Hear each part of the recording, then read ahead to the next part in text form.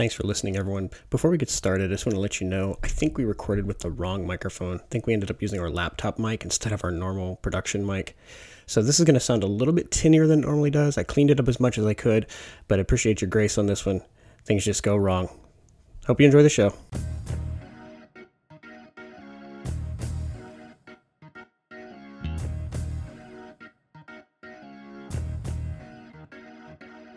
Hi guys, welcome back to another Reading Radio podcast. I'm Alora. And I'm Jason.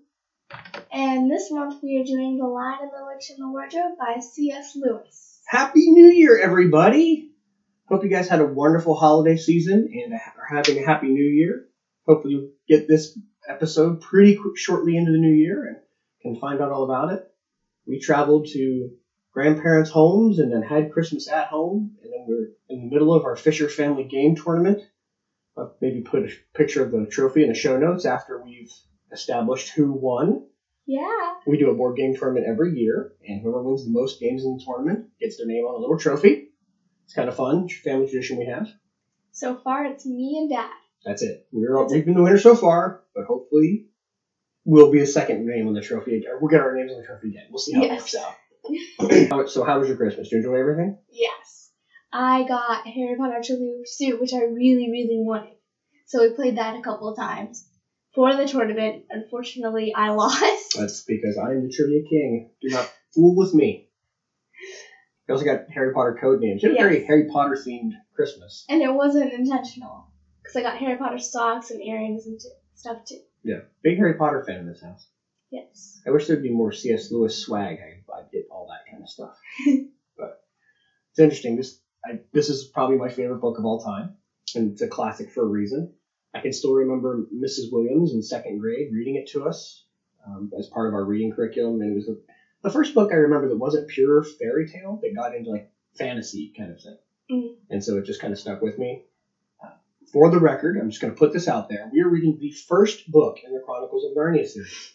If you go get a modern set of books, they're printed in the wrong order for some reason. The Lion, the Witch, and the Wardrobe comes first, and we'll talk a little bit about why that's the case later on. I don't care what C.S. Lewis said.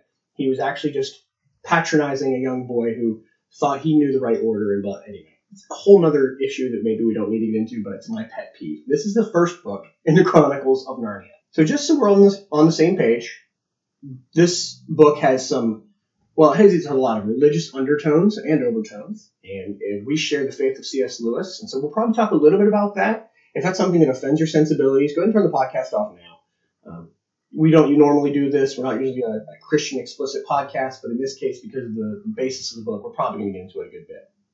I didn't even recognize that it had any kind of religious undertones when I first read it, because I was in second grade, and you don't know anything about that kind of stuff, at least I didn't, growing up. I think that was the same age I was when you read it to me for the first time, and you explained it to me. No problem. Because I wouldn't have picked it up by myself. I know that. Yeah, eventually I think you may have, but at 8 years old, who knows?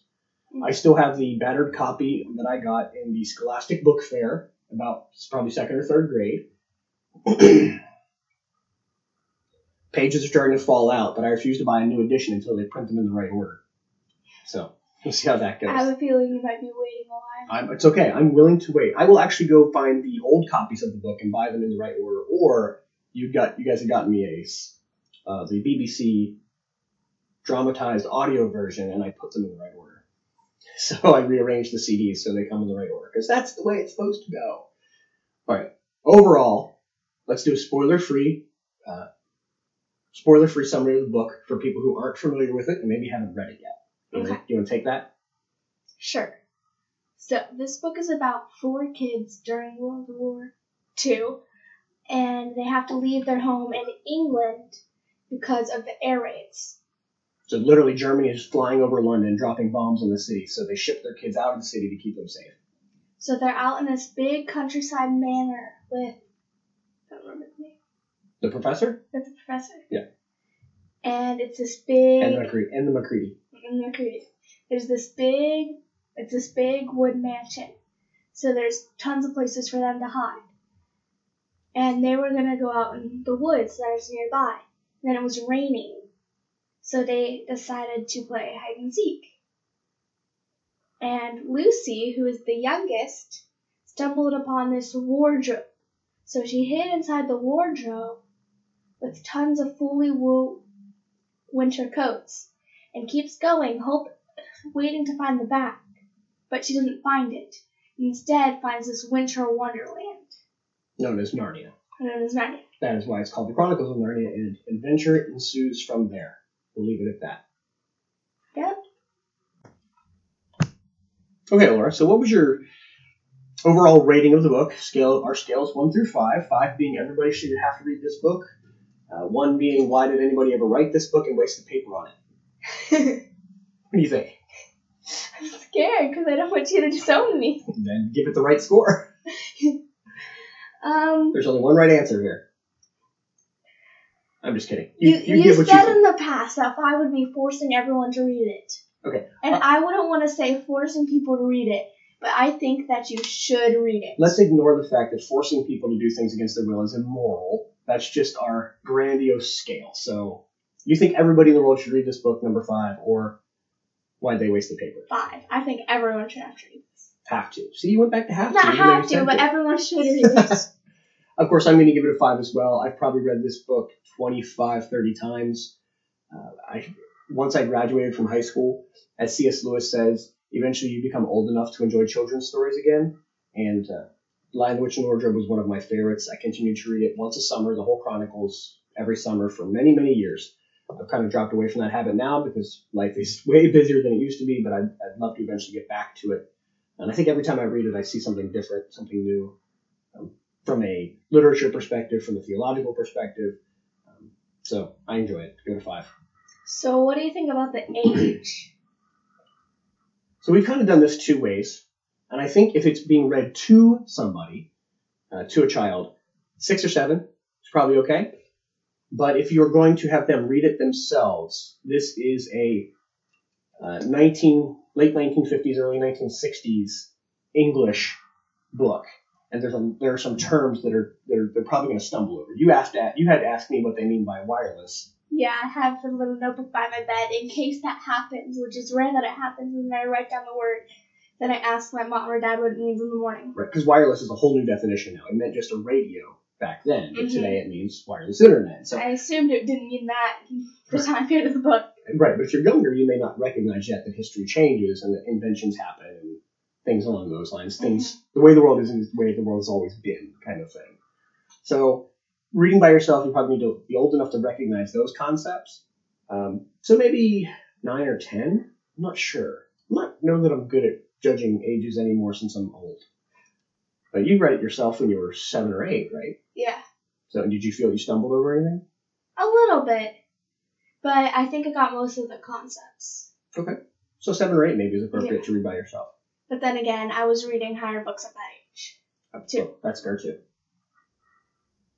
Speaking of being old, you had a birthday recently. Oh, let's bring that up, why don't we? Yes, I had my big 4-0, my 40th birthday. My wife set me up with a surprise party with all of my boyfriends. And we went and played tactical laser tag, which is a laser tag designed to be a little bit more like a military operation for a bunch of guys, only one of which was in the military. It didn't make much difference. There was a lot of squatting and running, and my thighs are killing me.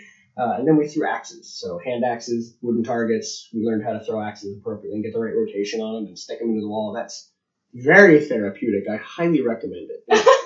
I did have a birthday. Had a wonderful time. My wife even made me my favorite homemade Boston cream pie, which is a lot of work, and I greatly appreciate it. If she listens to this, which I'm not sure she always does, thank you, honey. You're wonderful, and I love you. So, to my age rating, I think being read out loud, 6 or 7 would be like average, but it really depends on what you think the kids or a kid can understand. So I don't think you can put a defined age on it, but I think 6 or 7 would be a good in between. Every kid's different. Yeah. So that works. And then for being read alone, like Dad said, I think I was 7 or 8 when I read it alone for the first time. But I had it read out loud to me before, and I was reading bigger books by that age too. So I think 10 or 11, maybe. Sure. But same as the read out loud, it depends on the kid. Have them keep a notebook by their bed so they can write down the words they don't understand or the concepts they don't understand, and you answer them. Or you might even find there's probably study materials out there that have vocabulary words for the chapters where you could write that down and know what's going on. So this is something I wanted to share, and I'm not sure where else to put it. I've always heard, and I refuse to look it up on the internet because I want it to be true, even if it's not, that this book came about as a challenge between C.S. Lewis and J.R.R. Tolkien. That Tolkien had written The Hobbit, and Lewis said, that is a horrible book. Let me show you how it can be done much better. He wrote The Lion, the Witch, and the Wardrobe, and then Tolkien said, I'll show you, and he wrote The Lord of the Rings. So we know that they hung out together. They were friends. Tolkien actually helped to minister to C.S. Lewis and helps him along his passage from atheism to Christianity. And also, they were both authors. They were both professors. So they talked about literature and things along those lines. Lewis's field was folklore and literature, which is why he writes what he does.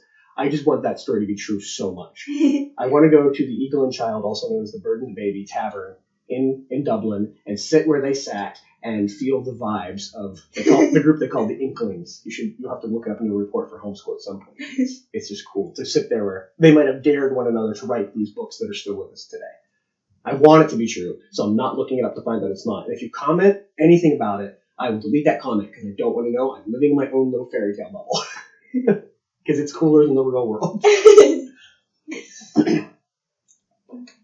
All right, now we're going to head into the spoiler zone. We hope you've read the book with us. Reading Radio is a book club podcast. We want everyone to read the book and then join us as we discuss it.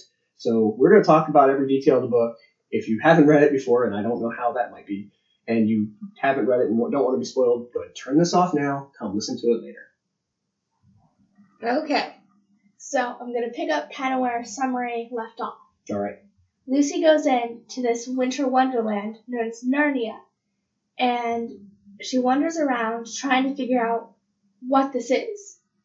And then she sees a lamppost, and a fawn, which is half goat, half man, comes up. Which half is which? Because that's very important. The bottom half is the fawn. Oh, yeah. Goat. Yeah, top half goat's a little scarier. Go ahead. Which is the same as Satyr, yeah. He is carrying a ton of packages, and when he sees Lucy, he drops all his packages. So Lucy goes and helps him pick up his packages. And the fawn introduces himself as Mr. Tumnus. So Mr. Tumnus takes Lucy back to his cave. His home. Yeah. Which is a cave, so that's technically right. Yeah. It's this nice, roomy place. Pictures, teacups, all sorts of fun stuff. And they eat. Did anything strike you about the setting for Mr. Tumnus? What do you mean? Like his house. Anything strike you about it as interesting? The fact that it's a cave, but a homey cave, right? Yeah. I almost thought that they talked in The Hobbit about the Hobbit holes. I think we're going to read that next month or the month after. Being not just holes in the wall, but very comfortable and roomy. And I almost think Lewis might have been writing that as a nod to the challenge. Yeah, I can do hobbit holes just as well as you can, but it's a fawn hole instead. So after they eat and enjoy themselves, Mr. Tumnus starts to play reed pipes for Lucy, and she starts to nod off. Then she realizes it's been hours, and that her siblings are probably worried about her. So she says to Mr. Tumnus, I'm sorry, thank you, but I have to go now. And then Mr. Tumnus breaks down crying because he was trying to get Lucy to fall asleep so he could contact the White Witch. And he feels bad about it, so he takes her back to the wardrobe where she came from. Yeah, the White Witch is the power in Narnia. Yes. She's the queen, she's in charge, and she's very wicked and violent. She makes it winter but never Christmas. Which is horrible. It feels like Ohio. So she goes back home through the wardrobe, and what does she find about time? That is been a couple seconds. Right. No time has passed, essentially. Yes. Right? So no one realizes she's been gone at all, which makes her story very unbelievable. And then none of her siblings believe her. Right. So chapter later, similar things are happening. and Edmund, which is the second youngest, makes it in. And he meets up with the White Witch, who wants him to bring all of his siblings to the castle so she can make them into royalty, is what she tells him. But there's an underlying message there of getting them to come to destroy them. Right, because we find out later there's a prophecy about 4 humans, 2 daughters of Eve, 2 sons of Adam, which is what we have with Peter, Susan, Edmund, and Lucy. That when they come, the White Witch's reign will be destroyed and Aslan will come back, and all, traditional sci-fi or fantasy tropes of the great prophecy will be fulfilled and good will win and bad will lose, and so bad wants to fight against that. Mm-hmm.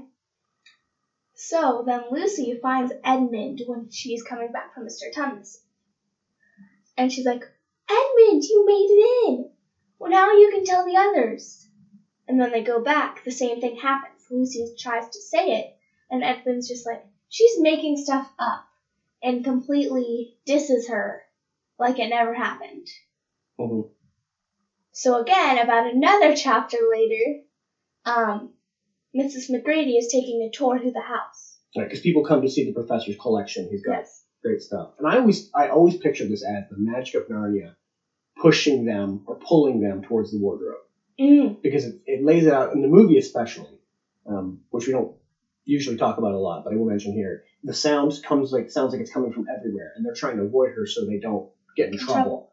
But it's like it's herding them towards the wardrobe and pulling them in. I don't know if that was the intention, but it seems like it was a possibility. So all 4 of them go into the wardrobe this time, and they feel the smell. She stayed very quiet while they all realized that Edmund was a liar. Well, no, they didn't realize that yet. They realized that she was right. And then they all apologized and said, where should we go then? And Edmund says, to the lamppost. Right, shouldn't we? Yeah, something along those lines. And then they all look at him and go, you are a liar. You've been here before. Yes. So I thought it was great for Lucy to not say I told you so, but just sit there smiling as everyone realized that she was right all along. And that Edmund was lying. Yes. And earlier in the chapters, it kind of explained he's not troublemaker, but he's a bit of a disagreeable. Bully. Yeah. Bit of a pester. So they meet some of the other creatures in Narnia. They find out that Mr. Tumnus has been arrested for treason. For trying to save Lucy. That's what they figure. Then they meet a bird who leads them to the beaver's house. And the beavers lay out a long chapter of, here's who Aslan is. He's the son of the great king across the sea. He's going to come back and restore right to Narnia. This, if you're familiar with Christianity, has pictures of Christ coming back from heaven to find his church and for the great king to be across the sea or in heaven. And so the kids are befuddled. They don't know any of this. They don't make the connection if they understand Christianity in their world to Aslan. I see us listening want to beat people over the head with it. But in this chapter is where we find out why The Lion, the Witch, and the Wardrobe is the first book. And I'm going to take just a few seconds to soapbox. Alora's rolling her eyes at me already. Yep. When Mr. Beaver first mentions Aslan, there's a moment where everybody gets a sensation.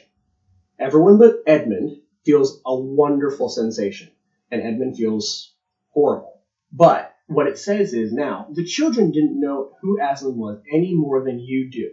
However, if you've read the book in the New Order, you know very well who Aslan is, and it kind of ruins that moment to stop and think, oh, I already know who Aslan is. We've already had this interaction with him and seen the creation of Narnia and that sort of thing. Just me. No, it's not just me. It's the right thing. I'm just going to stand by my word. It's the right way to read the books. Carry on. I don't even remember where we are before you went off your tirade. So they look around and realize that Edmund is gone. And Mr. Beaver points out that he had a look about him of someone who's been with the witch. They put together that he might be that he's betraying them, and they've got to run. So they go on the run try to find Edmund. No. Find Aslan. They realize finding Edmund won't do any good. To meet at the stone table. Exactly. So they find Aslan. They have some battles with the White Witch. They get Edmund back. No, I'm sorry, they don't. They meet Aslan, and the White Witch brings Edmund back. And then they have a discussion between the White Witch and Aslan, where we don't know exactly what happens, but what we find out is he's made some sort of deal for Edmund's life. So instead of Edmund being killed, he's going to take his place. Well, that's what we find out later. Yes. Nobody knows what that is. The army rejoices, the White Witch leaves, and later Susan and Lucy can't sleep and find out Aslan is leaving the camp, and they follow him. And that's where they go back to the stone table.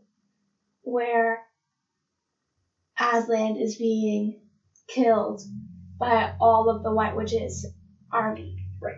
And so they're all fighting, they're all cheering and rejoicing and beating him up. Right. Then they shave his mane. He doesn't make a noise. It's very, very allegorical to Christ's sacrifice, where they tore his hair, they tore his beard out, they beat him down, and it says he didn't cry out.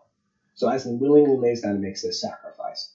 They tie him to the stone table. She puts the knife into him, and then Susan and Lucy wait as everyone else rejoices and runs away, figuring they're going to come win the battle. And what happens? Then they go to Aslan. It's about sunrise now, so they go to Aslan and find these mice gnawing at them. At him. The ropes. And they think it's gnawing at him, so they're trying to shoo him away. And then after the ropes are gone, Aslan stands up and the stone table cracks. Now they start to walk away. The stone table cracks. They turn around and he's not there anymore. And then he wanders around and they run into each other. Yeah, they find him. And so he's back and he's fully restored as if nothing had happened. Because the old magic, as they called it, that she thought she understood, she didn't. The old magic said if a willing sacrifice lays down their life for someone who was a traitor, then they would be restored. And so it's again harkening back to the Old Testament law, where if Christ's sacrifice being one who is not sinful, he redeems all of humanity, just as Aslan redeems Edmund. So we come back, and there's a battle ensuing. Peter is leading his army into battle. They're losing while Susan, Lucy, and Aslan go to the White Witch's castle. And Aslan breathes on all the creatures who are statues, and they all come back to life. Yep. And Aslan raises them all and says, "Those who are bigger, like the giants, help the littler ones." And everyone is helping each other. The giants helping the mice. And they all head to war. And then they fight the war. And the tide completely turns once Aslan gets there. Yeah. He jumps on the witch, and she, in the book, just completely vanishes. In the movie, they have kind of a moment, almost like he absorbs her or something. I don't know what they were going for there, but really good. Mm-hmm. And then, of course, the children end up ruling Narnia for a long time, till adulthood. And Aslan leaves, because after all, he's not a tame lion. Yeah. It's a good line from Mr. Tumnus. And so he disappears, and they rule Narnia as great kings and queens, and everything's happy. Right then, that's the end. No. Okay. And then they go hunting for the mysterious white stag. That if you catch it, legend says it will grant you a wish. So they're hunting it as adults, and they find the lamppost, and they're all thinking, "How familiar this looks." And then they realize that the wardrobes around here, and we've been in here for years. Something we skipped over in the summary is at one point they go to the professor once Lucy's telling her stories, and he gets very excited. Mm-hmm. He doesn't reveal anything, but he asks them, "Is your sister the more truthful between your sister and your brother?" And they're like, "No, Lucy, or is she the liar?" They said, "No, I would trust her anytime." Then why not trust her now? And they're like, "Because this is ridiculous." But we learn in later books, not earlier ones, that the professor knows all about Narnia. Mm-hmm. He carved that wardrobe to keep a connection with Narnia. And so he knows, but he doesn't reveal to him that he knows. He's just kind of like, well, then start acting like a family, start loving each other, and stop worrying about everything. And so then they move on. And after that is when they all end up in Narnia. I thought it was a nice way for an adult to come in. Of course, I think C.S. Lewis is writing himself.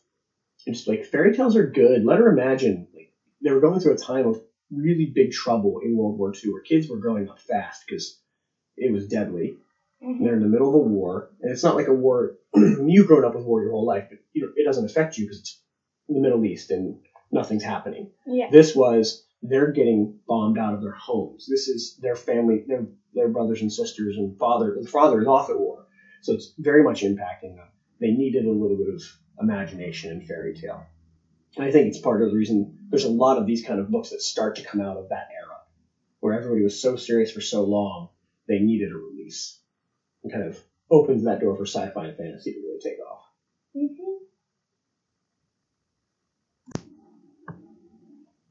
So, what kind of questions do we have for thought-provoking moments here? Edmund and Aslan speak after the end of the war. And Aslan brings him back to his siblings and says, there's no need to talk about the past. What kind of talk do you think Aslan was trying to prevent between Edmund and his siblings? So I've had this same conversation with you and your sister. When there's a moment where somebody's done something wrong, what you want is a I told you so or a fight moment. But what I want is reconciliation. You guys are going to be sisters for the rest of your lives. You're going to be sisters for the rest of your lives, and it's my job as a parent to help you learn how to reconcile with people who have wronged you. We're going to continue to wrong each other in our lives. I'm going to wrong you all the way around. You know what I mean?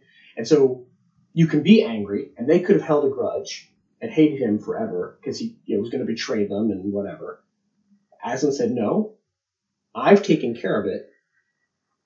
Your job now is to reconcile amongst yourselves. That's my thought. I agree with you. That's pretty much what I was going to say. They don't want them bringing up the past. Yeah, because that's super easy to do, right? And as far as we know, they never did. Yeah. They make the point at the end of the book that Edmund became the Merciful. I can't remember his exact title, but he reigned along with High King Peter with no problem. He didn't have a problem not being High King. He was good and ruled well. And so we find that there is a redemption story with Edmund where even though he was a total brat to begin with, things turn out that he's all right. In fact, you find out somebody in the third book is even a bigger brat than Edmund. And Edmund's like, was I really that bad? Yes, Edmund, you were. But now you will help this person who's a brat learn how to not be down a brat. Eustace Scrubb. Is there any more horrible name than Eustace Scrubb? Yes. Well, no, there's not. You'll find out. No, again, it's a wonderful book. If you guys want to go ahead for my birthday, I'd appreciate it if you shared this podcast with someone that would appreciate it. Share it on Facebook, any social media. We'd just like to get some more listeners. We're coming close to 700 downloads for our podcast over the last year, which is awesome. We greatly appreciate it. We'd like to start building out an audience and figuring out what else we can do. So sign up for the Facebook group, share that with people, invite people to the Facebook group, share the podcast with them. Leave us a comment or a review on iTunes or Google Play or Spotify or wherever else you can find us. That helps push us up in the rankings so we might actually be listened to by other people. Do you have anything to say? Okay, so this will be our January book, our January podcast, but our January book that we're going to read is going to be The Hobbit by J.R.R. Tolkien. All the best fantasy writers have two R's in their initials. George R.R. Martin and J.R.R. Tolkien. You cannot read Martin for another 10 years, at least. Okay. Yeah, so we figure we do The Hobbit and Lord of the Rings back to back. We can kind of see two books written by similar people in similar time frames and just the differences they took. They're definitely very different books, but both foundational, I think, to the fantasy genre. You said Lord of the Rings. Did you mean Lion, Witch, and Wardrobe? Did I? Yes. I apologize. Go try that again. I don't remember what I said. I don't know how to edit that together. So I apologize. Yeah, I meant The Lion, the Witch, and the Wardrobe and The Hobbit. We'll compare those back to back. We could do The Lord of the Rings, but I don't ever want to read that book again. So, seriously, I'm going to get a lot of hate mail from that. Send it to Jason at reading-radio.com. It's okay. I think he needed an editor in some of the later books, and I will argue that point if you ask. So there we go. All right. Thank you for listening to us rant. Mostly my dad. Well, you should talk more. Well, thank you for listening. Everyone, have a happy new year, and we'll talk to you soon. Goodbye. Thanks everyone for listening to the Reading Radio podcast. Reading Radio is released under Creative Commons 3.0 attribution license. So you're allowed to use this for any non-commercial endeavor as long as you give us credit. Along those lines, the music you're hearing now is by Kevin MacLeod at Income Tech, also released under Creative Commons license. I just ask that you go out and share, subscribe to this on Stitcher, Podcast, Google Play, wherever you find good podcasts, because that helps us be found by other folks and helps Laura fulfill her dream of one day becoming a published author and just being able to talk about books for a living. Thank you all very much. We'll talk to you soon.